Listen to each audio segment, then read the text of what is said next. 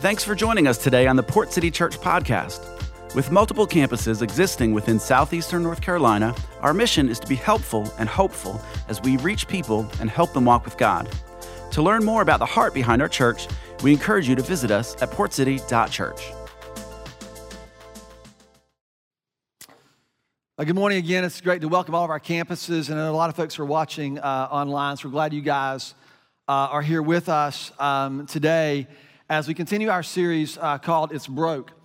And the whole idea, and this is just, is how do we, you and I, learn how to deal or live in a world that is broken, particularly when it doesn't appear that it's going to be less broken. Now, I assume that everyone here at some level recognizes that our world has some issues, some problems. It's broken. You can, like most of your Facebook feeds or Instagram feeds or Twitter feeds or local headlines or national headlines just kind of reveal. You don't have to look very far to kind of get a sense that, hey, the world is broken. And our exploration in this year is to but to learn how it is that we can find a real deep sense of peace, even if the world doesn't get less broken than it is. I think a lot of us subtly, we have this sense of hope that when the world gets better, we'll feel better. And so we work hard to kind of create and to make sure that our corner of the world and making sure that things are better in our world, that we sort of put our stock, our faith, our trust that we will then feel better. And I want for us to have a frame of reference that allows us to live as those who have an unshakable hope, a deep sense of peace, and a prevailing sense of joy, right? Even if the world doesn't get less broken than it is. So that's what we've been talking about last week, and we're going to talk about the next couple weeks. So I want to ask you a question: is how is it that you deal with brokenness? How do you deal with it? Are you a fixer? Right? Do you always, whenever something's happened, you're just you're the peacemaker, you're the one who goes and you try to fix everything and fix everybody, and you spend all your energy and effort trying to make sure that everybody's okay, and some of you just wear yourselves out doing that. Are you a complainer? Do you just sort of complain about everything that's around you and long for the way things were, or whatever it might be for you? Or are you a critic? Have you just become a critic of all that's wrong with the world? There's actually a whole industry built on being a critic of what's wrong in the world, which is not super helpful. Or perhaps when you see broken things, you pass out, like me. So this is really interesting. About probably 14, 15 years ago, I got a phone call. I was at a coffee meeting with some folks, and I got a call from my wife. And she worked at the school where my daughter attended, and she said, "Mike, I need you now," which is very nice when your wife calls you and tells you she needs you. I'm like, okay, yeah, this is good, but this is not the right time. And so she says, "I need you now." And I could tell there's a little bit of panic in her voice. And she said, Michaela, who was in the first grade, our youngest daughter, had fallen off the monkey bars, and she had broken her arm. And she needed me because her arm was broke. Like she used the phrase, "it's broke." And so I began, there's the picture of her right there. How cute is she? That's the part you go, "Aw." And so she broke her arm, and Julie wanted me to come and attend to this. Now, I'm like a medical wimp. I have friends who take from the church, and I go, the doctor or whatever, and they know it's me. They're getting the butterfly needles out and the kids out. When I had surgery, they did the kids IV for me to get it started, and they're so kind to me because then I'll just pass out. It takes me a lot to do any of that. And so the fact that I'm needed, so I'm holding my breath, trying to go in there and be like the man, be like good, be like, something that, the rock for my family. Well, Michaela's got a broken arm. What they do is to fix her broken arm, they don't actually fix it. They set it. And if you've done this, they brought her in there, and she was so tough and so brave, and she brings it in there, and they put her up, and the doctor was so great. They put her in these little, they hold their fingers. Have you seen this? And it holds her hand, so just the grab, some of you are already cringing. And then they just, and she's looking at me going, "Dad, can you stop this?" I'm like, "Nope, this is going to be." And she pulls it, and it, and then it goes back into place. And they put it in that cute little pink cast that you saw. And the cute little pink cast has a point, right? But it also creates some tension, because you're not only if it doesn't hurt anymore, you're still reminded that it's broken. Because you got this cast on your arm. You have to pay attention to things. You can't do things the way you once did them because tying your shoe is difficult, or taking a shower is difficult, or all the things that you would do normally are all difficult because of the broken things. So it requires a sense of care and attentiveness. And you have to acknowledge that things aren't the way that they were. You can complain about your cast, but it doesn't change the fact that it's on. But there's something that's actually important as we are sort of adjusting to doing things differently, to paying attention to things a little differently. What we know about Michaela's arm is that healing was happening. But it was just happening in ways that she could not see or we could not see. It was underneath some things. And I think this is really our posture, to learn to navigate the brokenness. A lot of us are trying to fix it. We need to learn how to navigate it, how to understand, and how do we learn how to deal in a world that is broken without the pressure to fix it, believing and trusting that there is something happening, some healing and some redemption that's happening that we can't quite see. And we've been talking about this, and I'm trying to frame this in connection with the gospel, which is the good news of Jesus Christ, his birth, his life, his death, and his resurrection to save sinners and to establish his kingdom. And I've never quite considered this the way that I'm going to talk about it today, but the thing that God did for us on the cross in his son Jesus to save us from our sin was he extended forgiveness. He made forgiveness available to us. And a lot of us know this, and you still have this sense that it's sort of a precarious thing, that forgiveness is only as powerful as your last mistake or your last sin. And so you're always hesitant, and your prayers of confession, we talked about this last week, your prayers of confession are even those sense that we're trying to pry something out of God's hands that he doesn't really want to give us, instead of stepping back into something that has already been done. So it's a really subtle way to think about this. Tomorrow is MLK Day, and I assume all of you know that, celebrating the life and the legacy of Martin Luther King, and I hope that you take some time, some opportunities to consider. It's been a key part of my faith journey over the last 7 or 8 years. Probably longer than that, but particularly intentionally the last 7 or 8 years, to really try and understand and learn what racial reconciliation is about, how the church plays and becomes an integral part in that. It's really interesting that it was so involved in the civil rights, particularly from the African American church, throughout our history.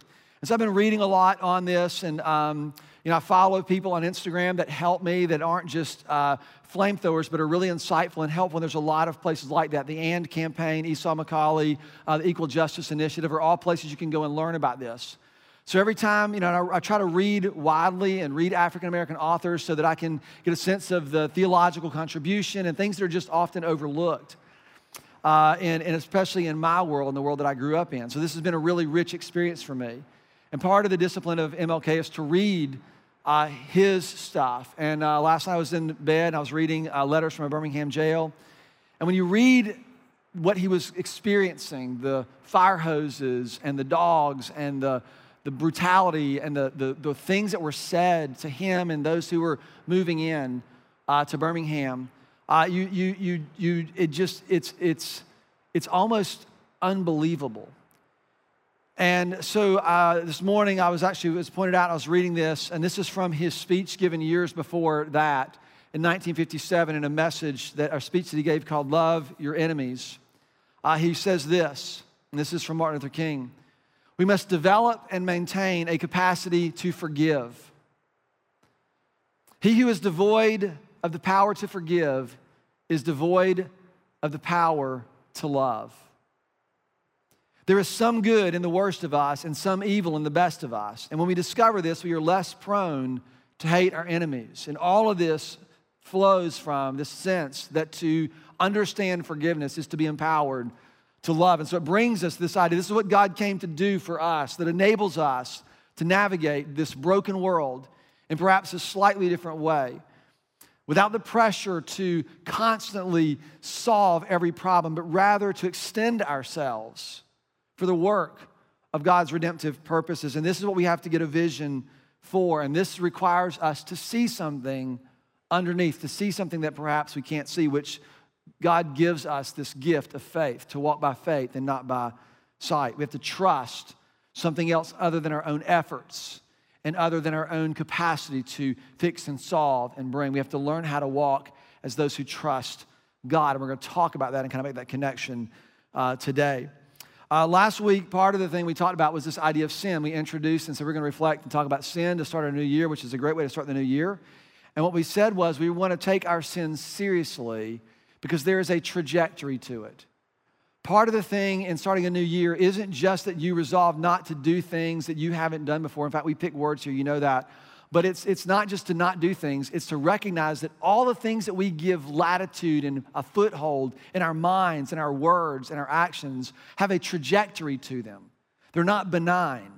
It doesn't happen at a time and space and then disappear, magically disappear. It actually carries over and has consequence and effect on the people around us, the people who matter to us, the way we interact with the world around us. There's a trajectory to it. We talked about it last week.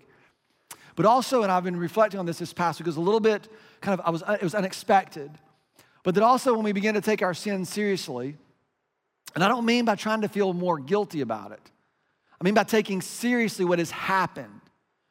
What we find is that we begin to discover a beauty to forgiveness. When we take our sins seriously, we'll learn to see a sense of beauty in forgiveness, that it becomes a condition in which we have been restored to the relationship for which we have been intended and from which everything else flows.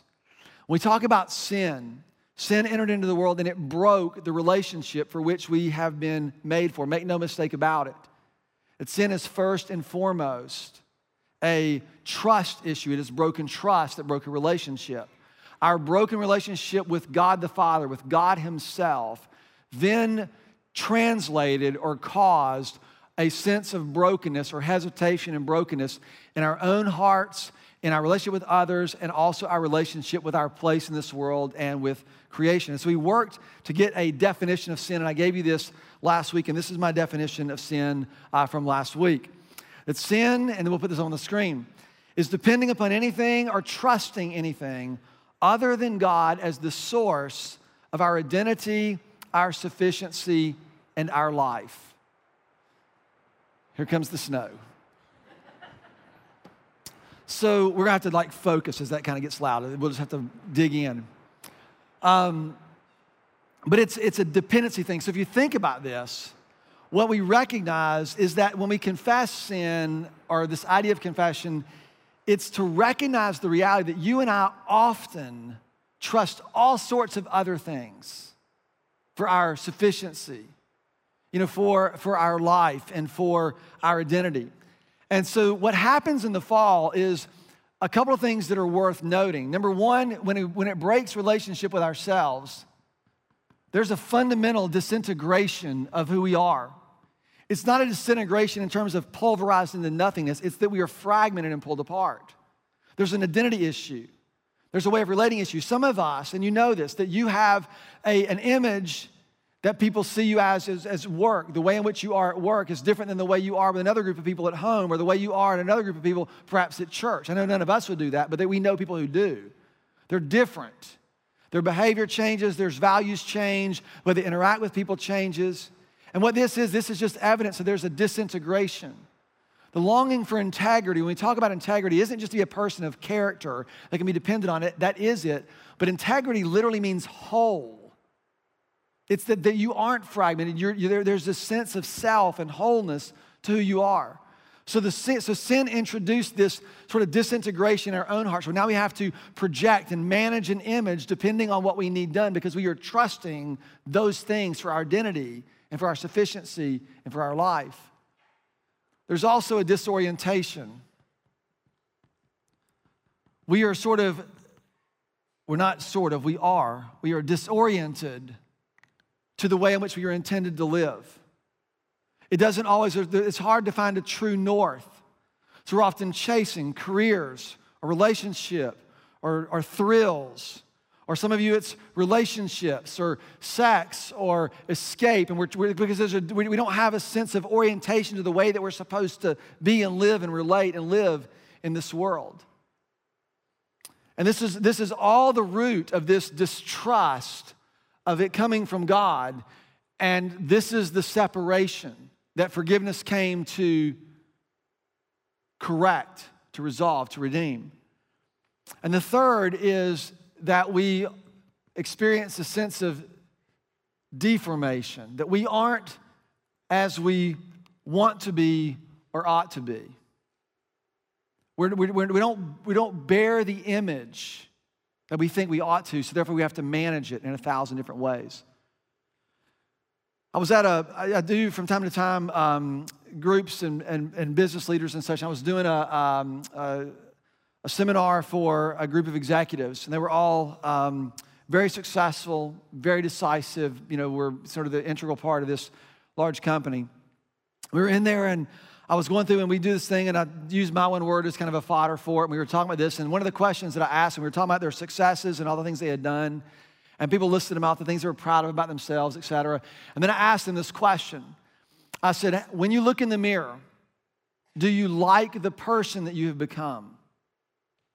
When you look in the mirror, do you like who you have become? I remember one of the guys sitting there who was probably one of the most together. I mean, you could tell he was in charge and got things done.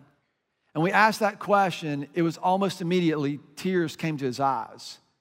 What he realized is for all the things that he had done and produced, and even the things that he had done on behalf of the people who he employed, when he looked in the mirror, something was misshapen about him. He had become someone he didn't want to be. This is the trajectory of sin. It's the things that happen to us in this reality and what caused or what set the world in its motion. So when I think about confession and the solution or the way we receive and live in forgiveness is this gift of confession. And so I tried to go, and I've looked, and there's not a lot of crisp definitions, so I tried to write one, and I'll put this up on the board and on the screen, and you can take a picture of it, because I want for us to see confession as more than just feeling badly about your list.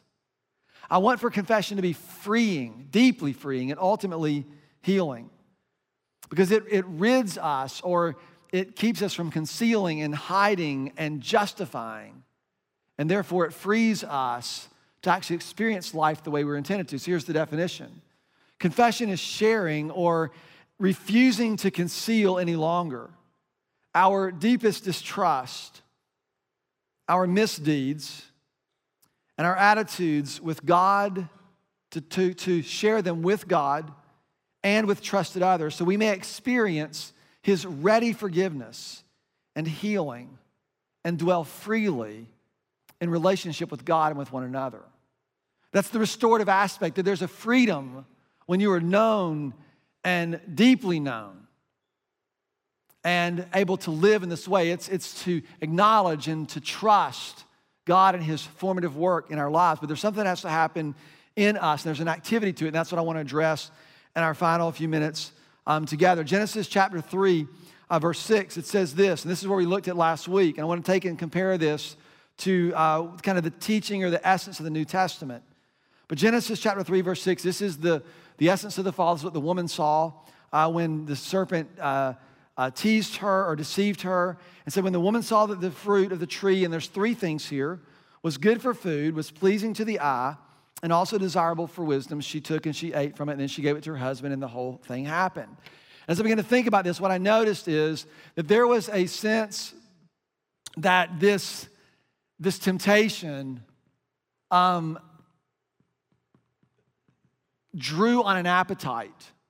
It's good for food. There's something inside of us that wants this, that it was appealing to our desires. It awakened something in us that causes what we want. And then it kind of offered this sort of promise that this is what we were looking for in the first place. This idea uses the good for food. It was pleasing to the eyes. It appealed to us in an aesthetic way, in a sort of alluring way.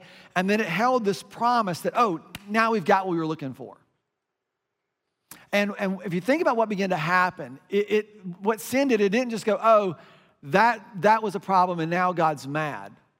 What that did is it ushered in a rule. It ushered in a rule, a governing system. This is how John describes it in 1 John, his letter at the very end of the Bible, 1 John chapter 2, he says this, that for everything in the world, and then he lists off three things, the lust of the flesh, the lust of the eyes, and the boastful pride of life, or the pride of life. These things come from the world and not from the Father. So So he sets up this tension point that there's something that has happened that has separated us, that we are now governed by these things, that now what we end up thinking is rather than desires sort of being a part of the human experience that serve the purposes that God has for us, they become the purpose. Satisfying desires becomes the purpose. It becomes the thing that you chase. It becomes the governing thing. And when Paul is talking about this, later on we're going to look at this whole section in a series coming up in a couple of months. But Ephesians chapter 4, he says, this is the way we live, that you didn't learn this way. And here's how he writes this in Ephesians chapter 4, verse 20, starting in verse 20.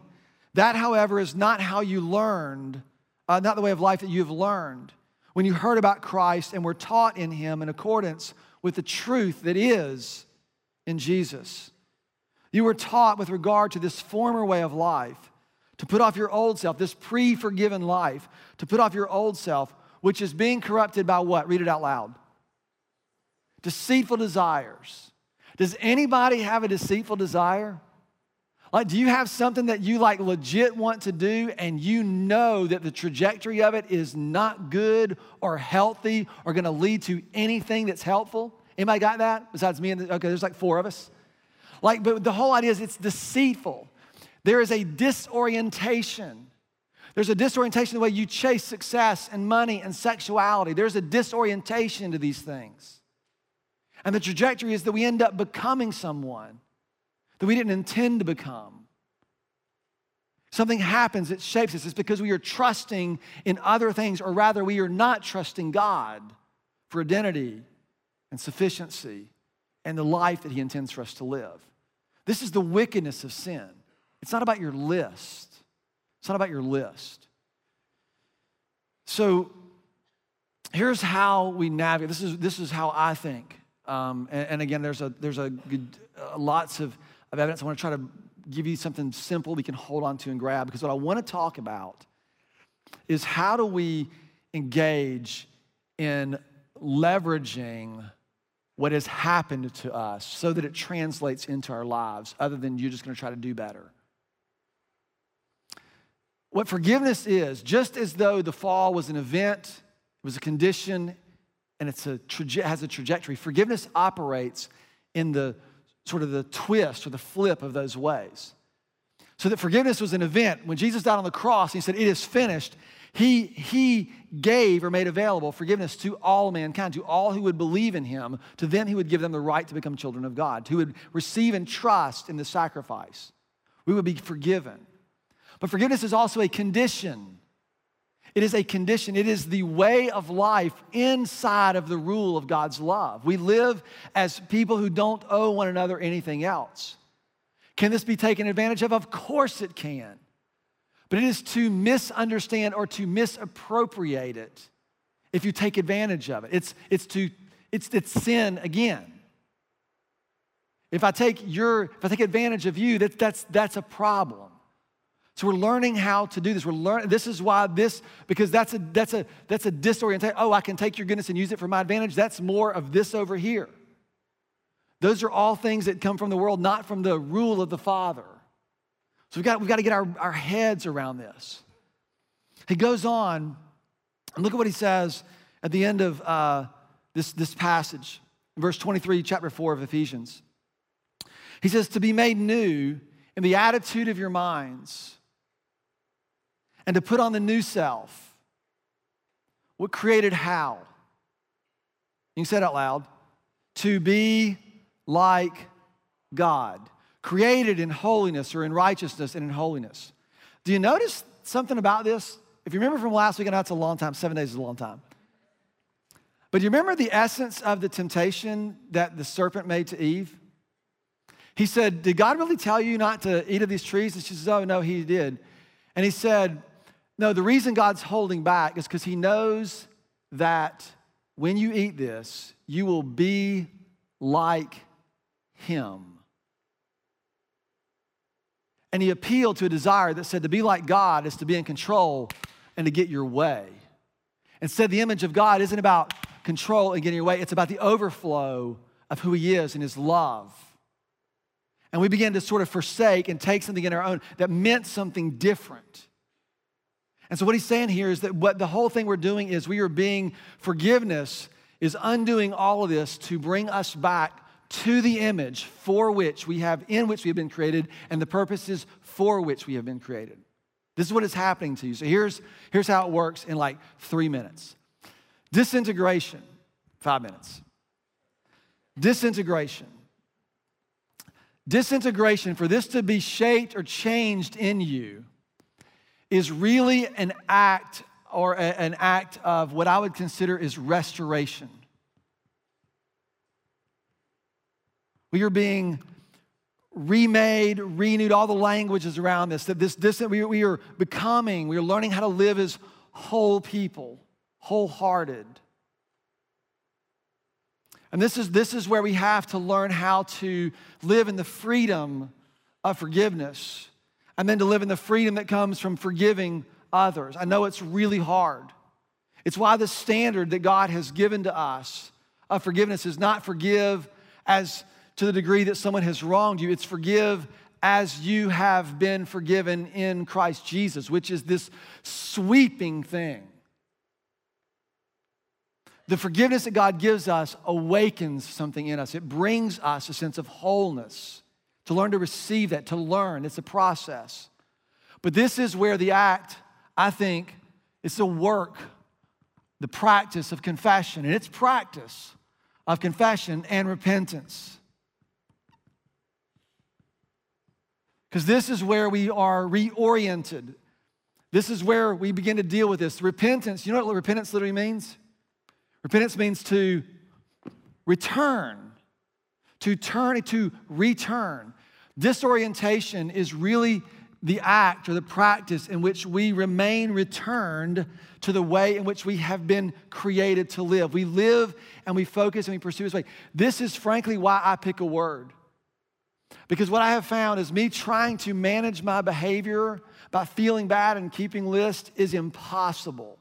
And it is maddening. And when I do really, really well, I think I'm better than someone. And when I do really, really bad, I feel like I'm not worth anything at all. But when you pick a word, what you're doing is you're saying, oh, now I don't have to try and do better or promise to do more. I just have to reorient myself. And what I've found is being able to shift my view is a whole lot easier to be able to keep all these crazy promises that I make. And what you'll find is, and this is really the power, this is the work, I think, of worship. You want to reorient your way of life to the way of Jesus? Fix your eyes on Him. See Him, seek Him, pursue Him. I know that a lot of us, we come in, and listen, I'm grateful for our teams. We want to reorient ourselves, and we want that to happen. But this isn't a once-a-week thing. We have to have places and spaces in our lives to practice confession, repentance, and worship. Just sort of a shameless plug, the personal retreat walks you through all of these things. Because we want to take time, we want to do this together. That's why we're calling this Mush Month, because I haven't finished mine. I've done it once, I'm going through it again. It's very rich, it leads us through all these prayers. But it's the work of worship is to reorient ourselves. And then this last one, and I don't have an R word for it. Shame on me, right? No preacher worth his salt doesn't alliterate stuff. Is really, this is why spiritual formation matters. You and I being reshaped into the image that we have been remade into. We have been returned and restored to.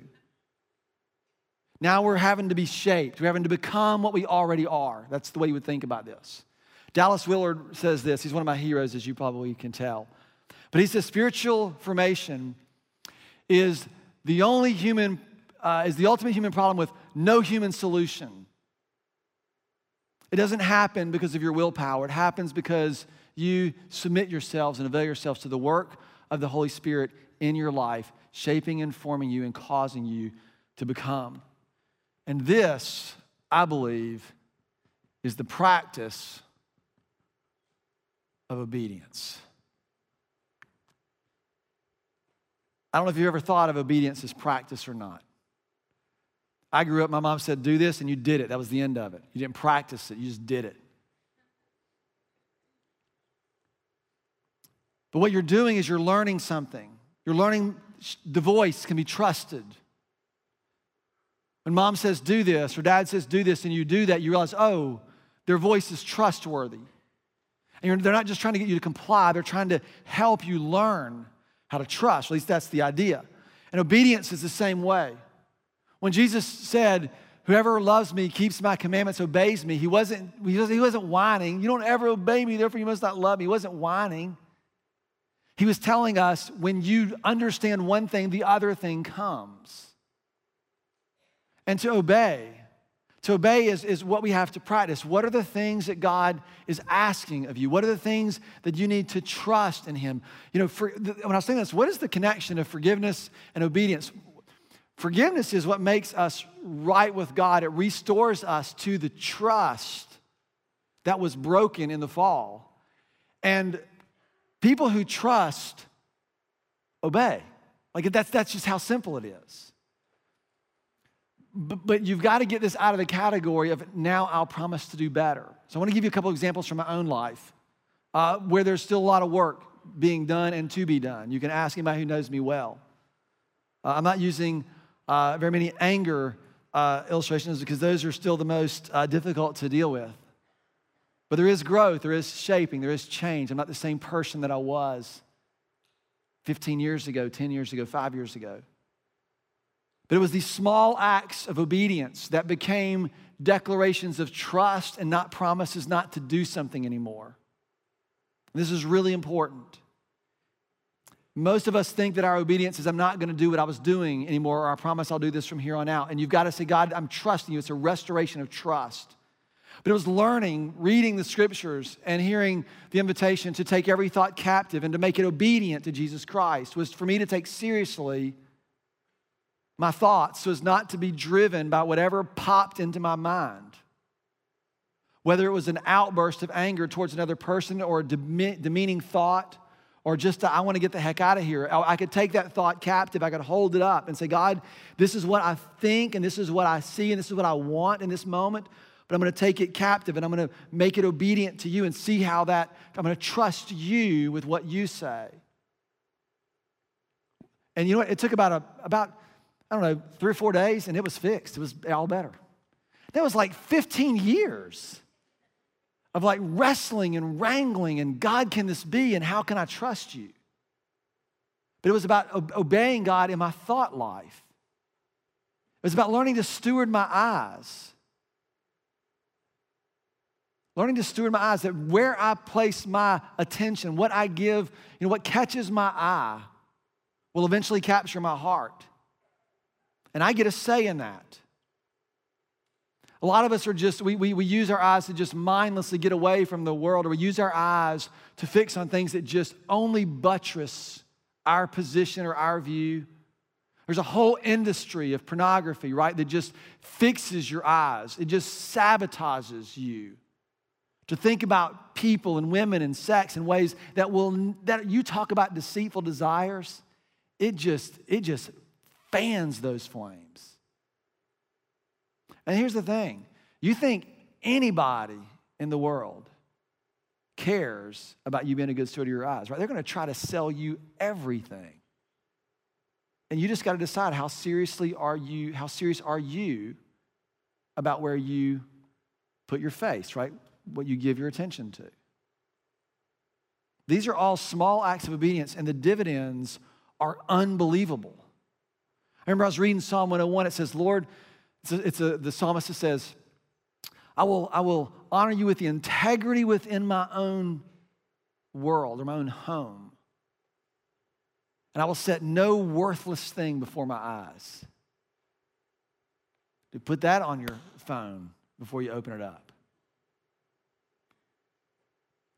Or your computer, your sunglasses, or wherever it is that you hang out.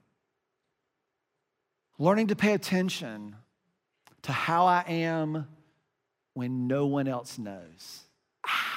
Y'all could have done without that one, couldn't you? Who are you? Like, what do you think about? What do you long for? How do you wrestle with those places where what you long for, you know isn't who you're called to be? Like, it's those little acts to go, God, this is what I want. I'm going to confess this. This is displaced trust. Can I trust you for something? And when you're in the middle of that, let me tell you, the Bible isn't appealing to you. Like, people think, oh, you just want to read them. No, there are times I'm like, no, I actually want to do this, and I'm going to go and try to get my face before God and try to seek Him and try to so that I become the kind of person that I'm intended to be. You know, learning how to be obedient with money, to give and to be generous instead of thinking that I just say, you know, I don't have time to get into that, but just there's ways in which I knew that my relationship with money was so unhealthy. And I bought into a lot of lies to try and justify my relationship until I really got serious to God, this is what you're asking. And these really, really, really small acts of obedience just did something. You know what they do? They reform you. They shape you. They change you. And so the way I want to close our time is reading this prayer from the Personal Retreat. And then we're going to close with a song that we sang earlier. And I want us to do this as a declaration. But are there places where maybe you need to take God seriously, His way seriously, in your attentiveness, in your eyes, in your thoughts, in some of the really internal places? Are there places where you find it difficult to trust?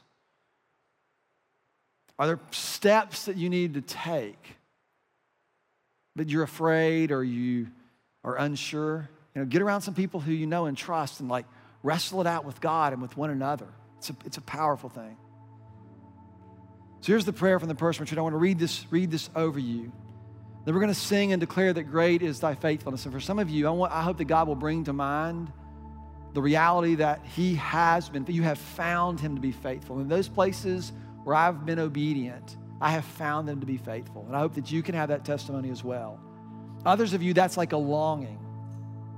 Because just imagine if on the other side of you, this desire that's been getting the best of you, if on the other side of that wasn't just one more, God, I can't believe I did that again. But if you trusted God and He actually did something or formed something or shaped something in you, like what would that be like for you and for the people around you if you began to become just a little bit more closely formed to the image in which you've been created? How powerful would that be for you? That's what we're made for, right? So you can read it along as it'll be on the screens. Lord, let not my obedience come from duty or drudgery or obligation, but instead may obedience become an instinctive act of trust, an offering of gratitude, a declaration that your ways are good and right and true. Would you lead me out of my comfort zone where faith is needed? Would you change me and mold me into the person that you have called me and created me to be? I won't become who you've created by observation, but by following and by trusting, by obeying. Open my eyes to the opportunities that await my obedience, my faith. Keep me curious and humble. Let me bring my whole self into every place and use me to bring God's kingdom in every moment. That your image might be reflected in the ordinary moments with each act of faith. Let me be reminded that giving myself away is the most powerful way to live. Father, I thank you that in your Son Jesus we have the forgiveness of sins. And in forgiveness, we are reconciled to the relationship that becomes the source of our identity, of all sufficiency, and all of life. God, would you meet us in this moment? And will we find you faithful on the foundation that is your Son, Jesus Christ. And it is in his name we pray and confess him as our King. Why don't you stand as we close together?